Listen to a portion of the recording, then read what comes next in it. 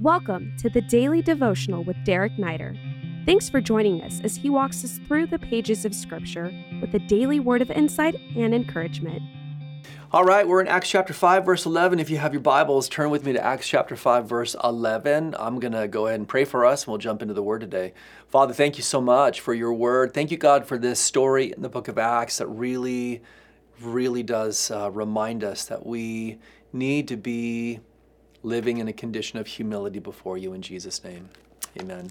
Well, the Bible says in verse 11, "And great fear came upon the whole church and upon all who heard of these things." So you remember the story if you were with us yesterday. By the way, this is our 7-part series on Be More.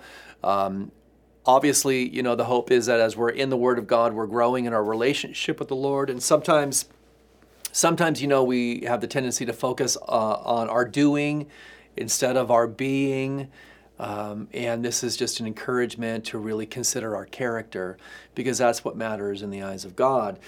So you know the story. I mean, it's a pretty heavy story. Ananias and Sapphira, they were faking it, right? They were faking it, and they weren't able to make it as they faked it. They were called on the carpet by the Holy Spirit. And they were chastened by the Lord. There's a big argument over whether or not they were actually Christians or they weren't Christians. And was this the eternal punishment of God, or was this the chastening hand of the Lord upon two of his children that were just pretenders, and that were lying, not just to the people of God as they presented this false picture of spirituality, but they were lying to God himself. And so, that really is my point of view. I think that they were disciples. I think that they had lied to the Holy Spirit, and I think that this was part of the chastening work of the Spirit of God in their life. And I also think that it was part of the chastening work of God in the church, because what you just read with me today is there was this great fear that fell upon all of the people of God. That's what the Bible says in verse 11. Great fear fell upon the whole church and upon all who heard of these things. And so what happened was there was a massive wake-up call. You could imagine, like if on a Sunday morning we're all gathered together and there was a time of giving and someone stood up and said that they had given this amount, to help our benevolence fund. And then it was, the Spirit of God revealed that person was lying, and then all of a sudden they physically died and they were carried out. Like it would be, what would happen. We all would be confessing our sins and trespasses before the Lord. Man, we would be owning it, whatever it was that we needed to own.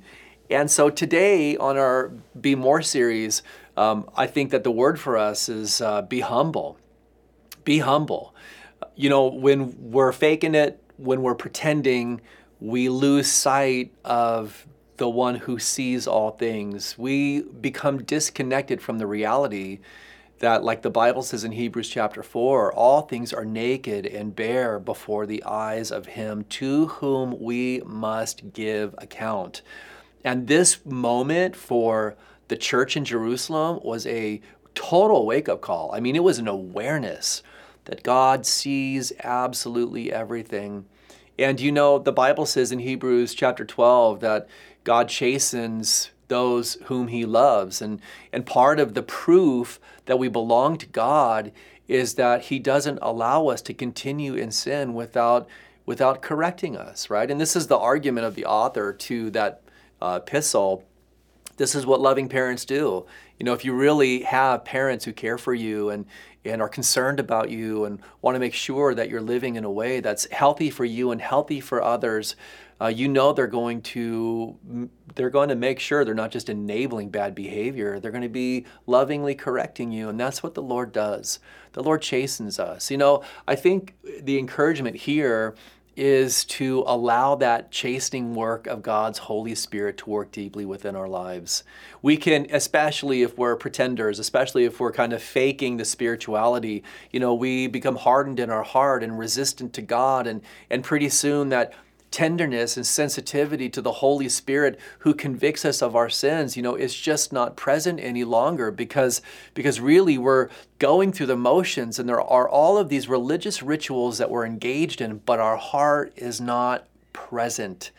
And sometimes it takes the shaking, right? The church in its infancy, God was like giving them a message. Hey, it's not just about your religious ritualism. It's about where your heart is at with me. That's what matters. And there was an awareness in the church of how deeply that mattered to the heart of God. So much so that every believer, I believe, as the scripture says, this is the case, they were brought into that reverence and respect and honor and fear of the Lord. The fear of the Lord, the Bible says, is the beginning of wisdom. And so today, let's choose to be humble in our relationship with God. Let's come to Him with open hearts and open hands. Let's allow Him. I mean, He has every right to do this, but we can dig our heels in. Let's allow Him and His Spirit to search our hearts and to just bring that cleansing and that healing and that renewal that maybe we need today. As you open your heart up to this, I just want to say to you, you will never regret it. Have a great day. Thank you for listening today.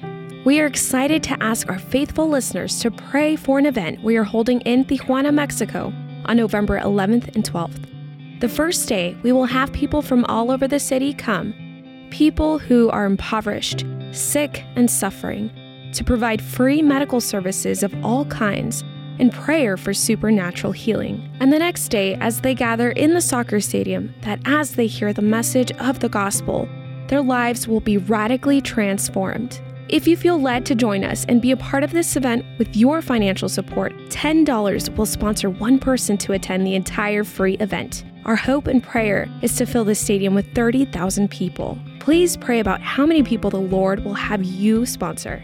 Your gift has the potential of transforming their lives into eternity. Please follow the links in the episode description to give and to stay connected with Pastor Derek Neider.